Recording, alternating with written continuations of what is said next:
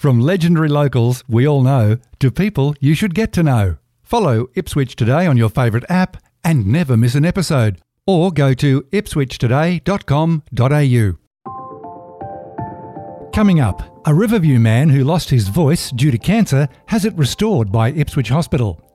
Ipswich's population nudging 245,500. The fire ant fight continues.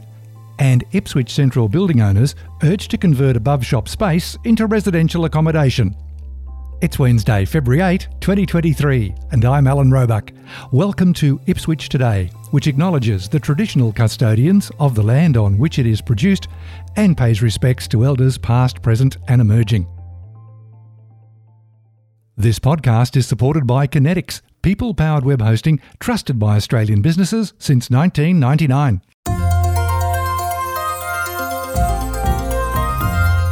My name's Kevin, and this is my story.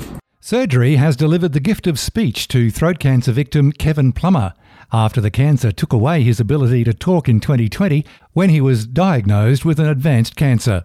This Riverview man has found his voice again owing to successful surgery at Ipswich Hospital. After the 2020 surgery, Kevin had to use a handheld device held to his throat known as an electrolarynx. It sounded like this. And in 2020, I had an operation and my voice box was taken out as well, and now I speak with this electrolarynx. The good news is the 57-year-old's speech has now been restored by Westmoreton Health ear, nose and throat specialist Dr. Stephen Kelly, who inserted an artificial prosthesis to imitate Mr. Plummer's voice box. Kevin sounds more like himself since the most recent operation last June after a voice prosthesis. People can understand it a lot easier because it is my voice, and now I can probably yell a bit or maybe whisper if I have to, so you can get your feelings across and probably your emotions across more instead of using the electrolarynx. Mr. Plummer said it was now much easier to get his son's attention rather than trying to write a message on a whiteboard, and he was learning to find his own voice after 2 years without a voice box. He continues to have ongoing therapy and will hopefully transition to a device where there's no need to use his hand to cover his stoma or the small opening when speaking. And while we're at Ipswich Hospital, school-based trainee Alec Matheson has proved his dedication to a future in health as he continues his secondary studies.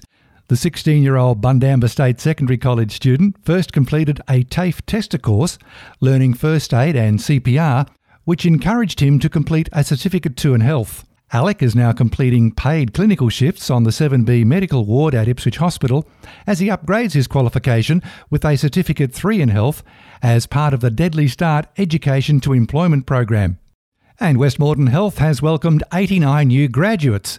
In a joint announcement from 4 local state members of Parliament, they said the nurses are starting their careers working in the wider Ipswich region. According to the statement, some 1,200 extra frontline workers are now employed by Westmoreton Health, and Ipswich Hospital has added a new 26-bed ward.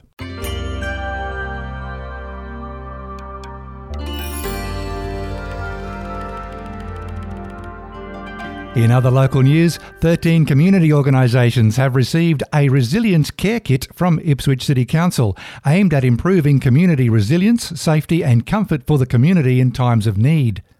The kits include defibrillators for some community centres, USB charging stations, battery-operated radios, sanitary and comfort items, cleaning items and tea and coffee supplies. Ipswich continues to record strong growth, with 690 new dwellings built during the December 2022 quarter, while council estimated the population now almost 245,500. This population is housed in 89,343 dwellings, coexisting with 31,140 registered dogs.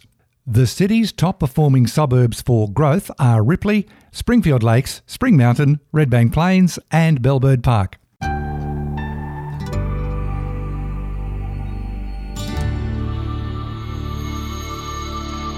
Ipswich residents are being urged to join the fight against fire ants. Head of Operations from the National Fire Ant Eradication Program, Graham Dudgeon, said Ipswich continues to be a fire ant hotspot and a whole-of-community approach was needed to rid fire ants from the region. Fire ants are copper brown with a darker abdomen and measure just 2 to 6 millimetres in size. They inflict a painful fiery sting, which in rare cases can cause a severe allergic reaction in humans and animals. For more information about fire ants or to report fire ant nests, go to fireants.org.au. And finally, Ipswich City Council is proposing a residential reinvention of underused spaces in Ipswich Central. Council is calling on landlords, building owners and businesses to register interest in exploring the conversion of their unused space above a store, cafe or other office into residential living areas. While not a new idea, it's a good one. I remember living in a flat above the credit union in Warwick's Main Street in the 1970s. Ipswich Council also wants more feedback on how it can best encourage building owners to make these spaces residential housing, and there's even a name for it: Shop Top Living. If you're an owner of an Ipswich Central business, building or site and interested in hearing more about Shop Top Living, submit an expression of interest by the 24th of March through the Shape Your Ipswich website. That's it for this wrap of local news. Don't forget to check for handy links in the show notes. Ipswich Today is supported by Kinetics, people-powered web hosting trusted by Australian businesses since 1999. This podcast is also listener-supported. Please make a once-only gift or regular donation to help keep it online. Just go to ipswichtoday.com.au and click the donate button on the homepage to make a payment through PayPal. Follow and stream this podcast from your favourite app, including iHeartRadio and Amazon Music, or play Ipswich Today on smart speakers.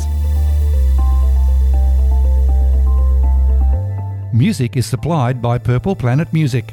This is Alan Roebuck. Thank you for listening.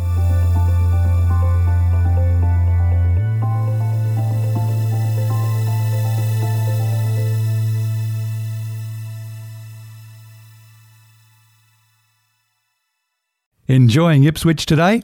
Please share the love on your socials.